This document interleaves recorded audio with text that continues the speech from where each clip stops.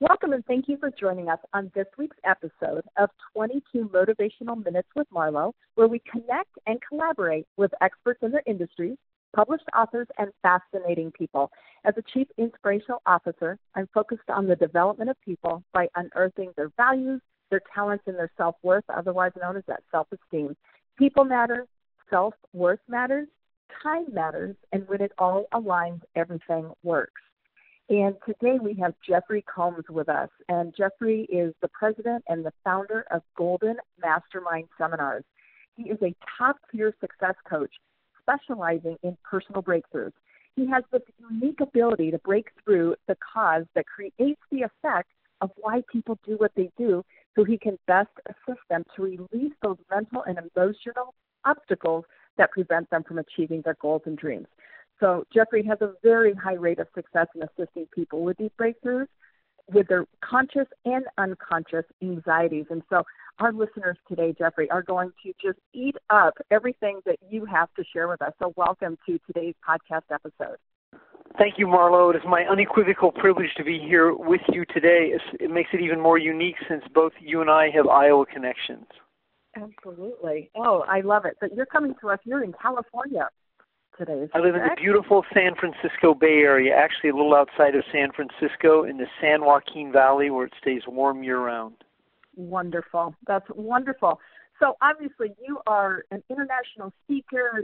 You're a published best-selling author, and we want to learn from you. When you're speaking to our audience of entrepreneurs and business owners, through the success that you've had, Jeffrey, is there a key formula that you can share with our listeners today that you've achieved or that you act on? One of the reasons that I myself have been successful and then many other people experience their successes is there are a few components that when come together, it creates a compounded effect. But it's not so much that it's difficult to succeed, it's new for many people. If you've had a job for a large percent of your life and you've been educated, well, that type of model, there's a way you can succeed in it. However, many people find that that type of success becomes boring, stifling. It becomes the routine, the mundane, and they also find themselves limited. I wanted to succeed in free enterprise and entrepreneurship. And when I got out of college, I started pursuing that, and I learned that the educational system had not given me the proper skills, techniques, and mindset that I required to be a success in the free enterprise and entrepreneurship. So through repetition and experience, learning how to create value and deliver good service, I started to create some results. But any type of success, whether it's a job, whether it's a business, whether it's as an athlete, is going to require some of the same components. It's going to require emotional discipline, the ability to separate your feelings from the past events so you don't live in an overwhelmed, anxious state. Repetition and experience, the ability to do the same situation over and over, creating a term called autosuggestion.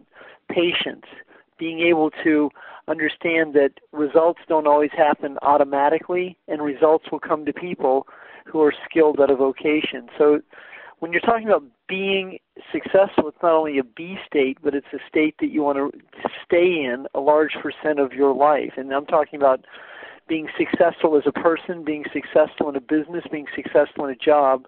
There's key components when put together can enhance the law of averages. I love it. I love it. Now, how have you arrived at that? What has allowed you, Jeffrey, to be such an expert with speaking with that level of conviction like you do?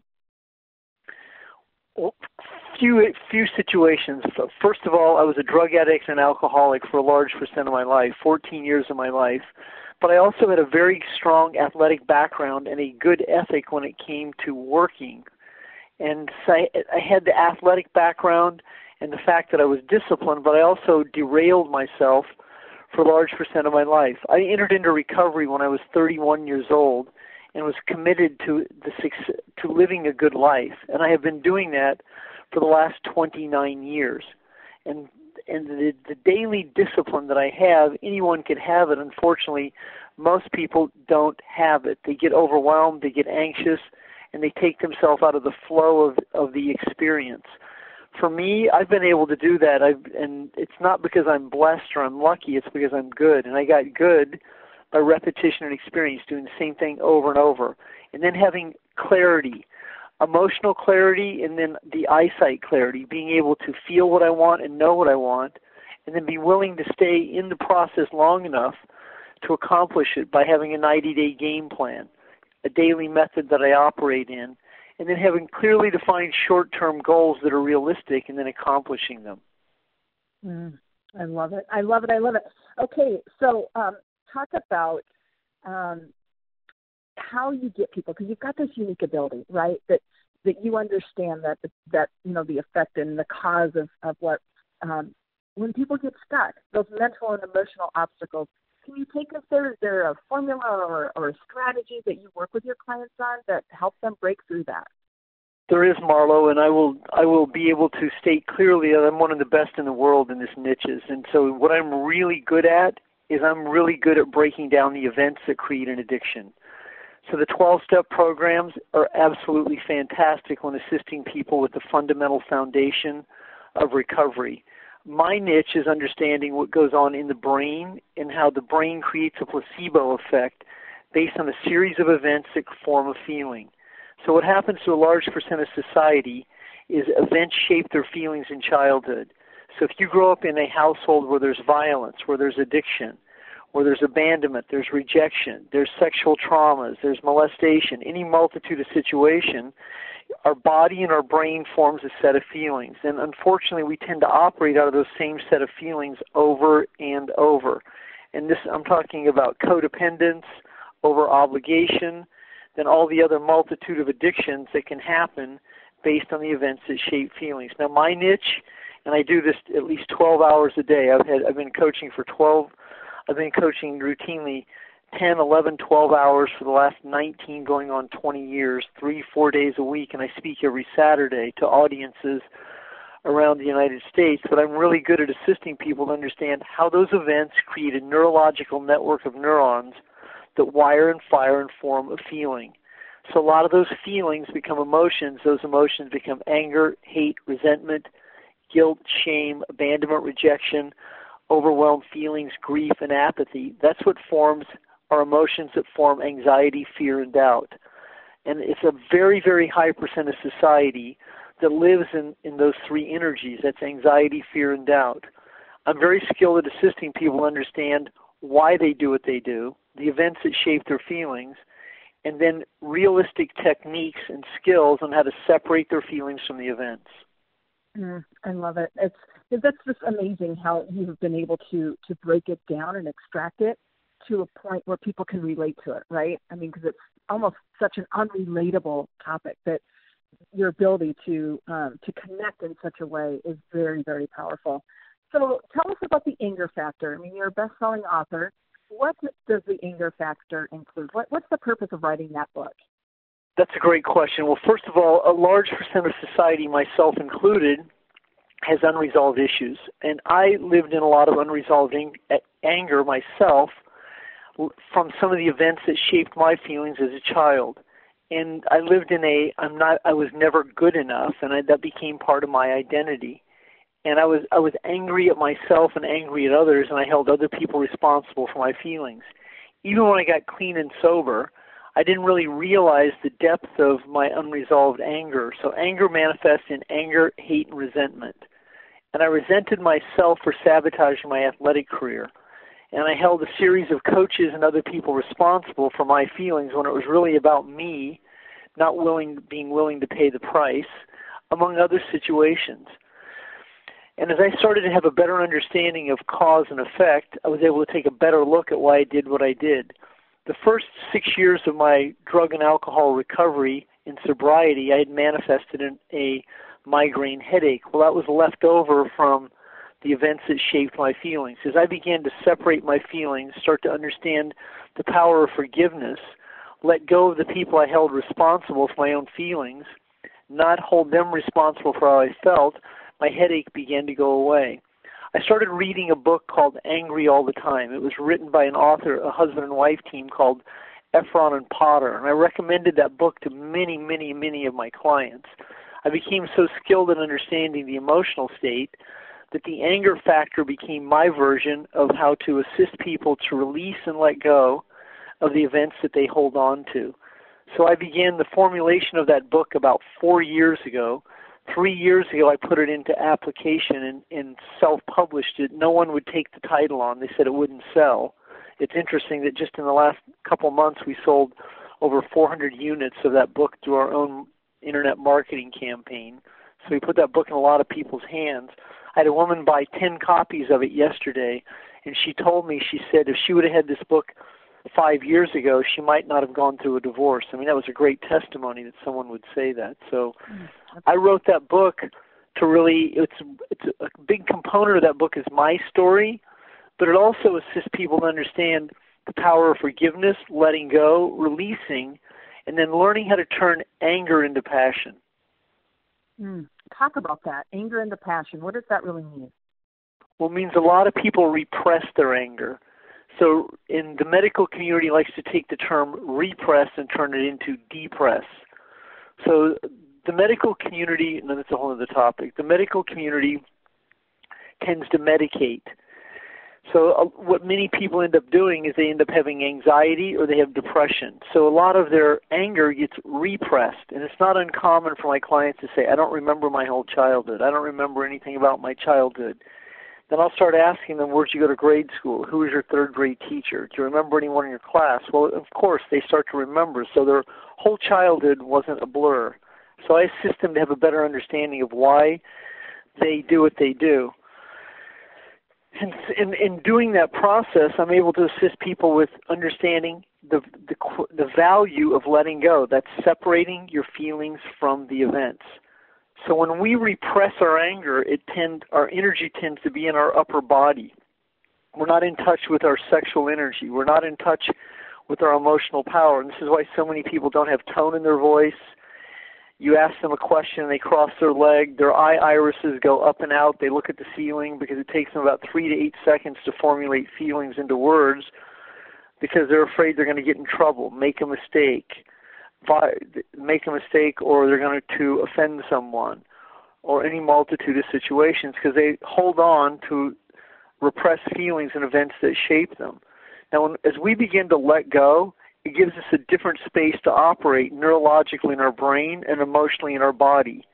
As you begin to learn some simple deep breathing techniques, it begins to oxygenate your brain, and the neurons that wire and fire that form a feeling begin to separate. They don't cluster and condense.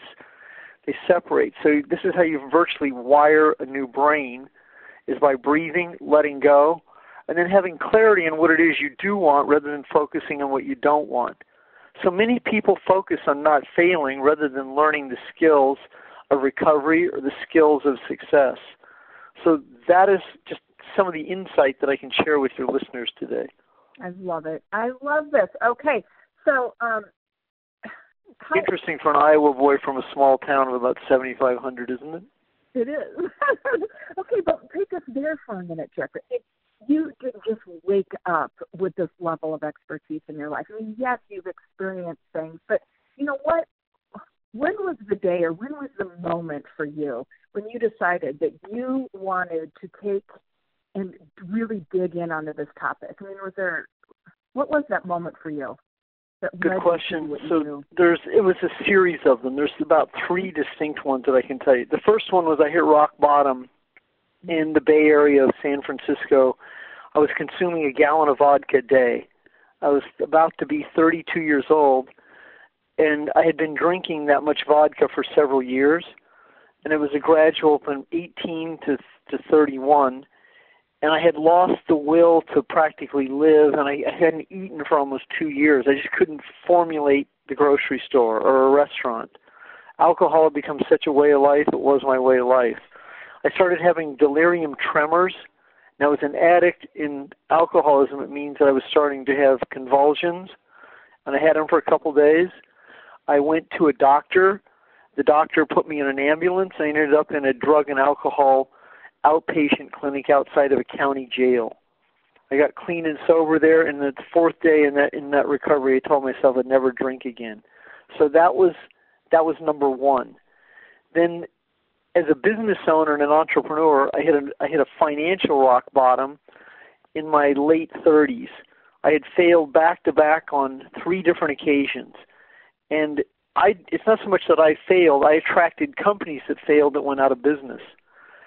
And so but that led to deep disappointment, resentment, and some of the other emotions that I write about in the book. I came to a place in my life where I had to succeed. I just couldn't keep struggling.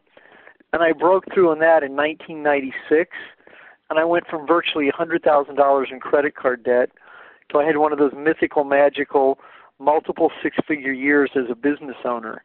And it was like magic. Everyone that I'd been looking for 6 years showed up in 1 year. Now, I can explain that. I mean, it would be longer than it would take in an interview, but it means that through the power of what I began to let go of, the depth of the law of attraction had kicked into the science of attraction. I mean, I've been studying the law of attraction for 20 years, but once I started to understand quantum physics and neuroscience coupled with recovery and addiction, it clicked for me. And I started to change who and what I attracted. And I was in a much more relaxed body. I ceased being overwhelmed, and I wasn't focusing on any of the debt that I was in. I started focusing on results. A simple, subtle shift happened to me. Then the third breakthrough for me was I decided to move from that business. I walked away from that business and I became a 7-figure income earner, sold it, started my seminar company, and started coaching clients almost 20 years ago. And then in that phase of my life, that's when I started to spend time with John Assaraf, Dr. Joe Dispenza, Mark Victor Hansen, Jim Rohn. I actually started to hire these speakers to speak for me. Now, as they started to speak for me, now I'm exposed to their content. I'm exposed to them as a mastermind. Another brilliant speaker from Australia, Pat Mesiti, I started collaborating with him. And so my law of alignment completely shifted and changed. Now I'm through the power of association, I'm learning quantum physics. I'm spending quality time with Jim Rohn. I'm spending quality time with Mark Victor Hansen. And so any of us can do this. I mean, just like I said, I'm from a small town in Iowa, Clarinda, Iowa. And I mean, but I was committed, Marlo. You can tell that I have that edge in my voice, can't you? Oh, no question. No question. I was not going to be denied because I missed out being a Major League Baseball player. I screwed up my life in my 20s, and I was not going to tiptoe quietly through life and have my epitaph said on my grave, tiptoed quietly through life, arrived at grave safely, died the greatest pain of regret. Very, very valuable. You know, there's so many people, Jeffrey, that are listening to this episode and the value that you bring to your own experience. And it comes with the conviction and the knowledge and everything that you breathe into what you do, and that's why it is so successful. But I'm curious. I have a question. So when you're working with people, you know, do you take them through a visual exercise? I mean, how do you? It's one thing to hear it, right? It's one thing to be told these things, but what do you find is most effective for people to really absorb the knowledge and then act on that? Do you understand what I'm saying with that question? I do. Well, I've coached 60,000 hours, so I'm not a novice at it. So that's 5 times the 10,000-hour habit. Does that give you? That's 6 times Correct. The 10,000-hour habit. Yes, so I have a lot of repetition and experience of coaching people one-on-one. The first thing I do with any client is I meet them where they are. I don't have any expectation of them. I find out what they're looking for from me. I'm very attentive to the gaps and delays in their communication, how they check out, why they do what they do. I find out background about their history, and I look for the events that they hold on to. I start pointing out to them very diplomatically why they do what they do, the denial they're in, how they tend to protect their perpetrators in their family and circle of influence, how they live in guilt and resentment, and I start to show them relaxed, realistic ways to let go over a period of time. Now, we're talking evolution and transformation, recovery. I'm not a quick fix artist, nor do I ever tell people what they want to hear. I'm also not going to confront them and be in their face. I'm very diplomatic about what I do because I've been doing it a long time, plus I have my own recovery coupled with it. 29 years my own sobriety, 19 going on 20 years of coaching clients. So what I also know is people are predictable. Even though many people will tell you or they'll tell me they want to change, they don't really commit to it. And so their communication style requires an overhaul. So what most of society talks, they talk in riddles, Marlo. They use terms like kinda, sorta. They use okay a lot in their sentence structure. And most importantly, Marlo, the American populace inserts the word guess in practically every sentence without even knowing it, which means when they communicate between their brain and their body, they're in doubt by saying yes. So this kind of alignment requires being addressed quickly. So if you ever see me speak, the people that sit in the room that have coached with me versus the people who haven't coached with me in that room, there's a distinct difference because they start to communicate differently between their brain and their body. So they live in a spiritual place in neuroscience called one with. So once your word becomes law and you stop telling yourself, I'm worried all the time, I'm always worried, I'm always overwhelmed, when you communicate like that, that's your identity. Once you begin to separate your feelings from the past and you start to communicate differently with your body, it creates a different type of centrifugal force. There's an undertow that begins to happen. It's not overnight. It can be gradual. It can be rapid. It depends on how committed you are.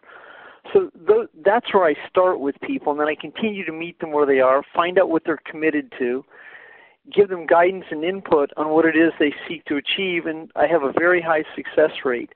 Now, high success rate, here's what that means. It means in the law of averages, I have a high success rate in the law of averages of people breaking through. That's what it means. I love this. Okay, and we're coming to the close of our segment today. But the thing, you say relaxed, realistic forgiveness. Wow, that really sets the tone for our listeners on this episode today. Jeffrey, you are an absolute delight, and what a joy to get in your circle of influence.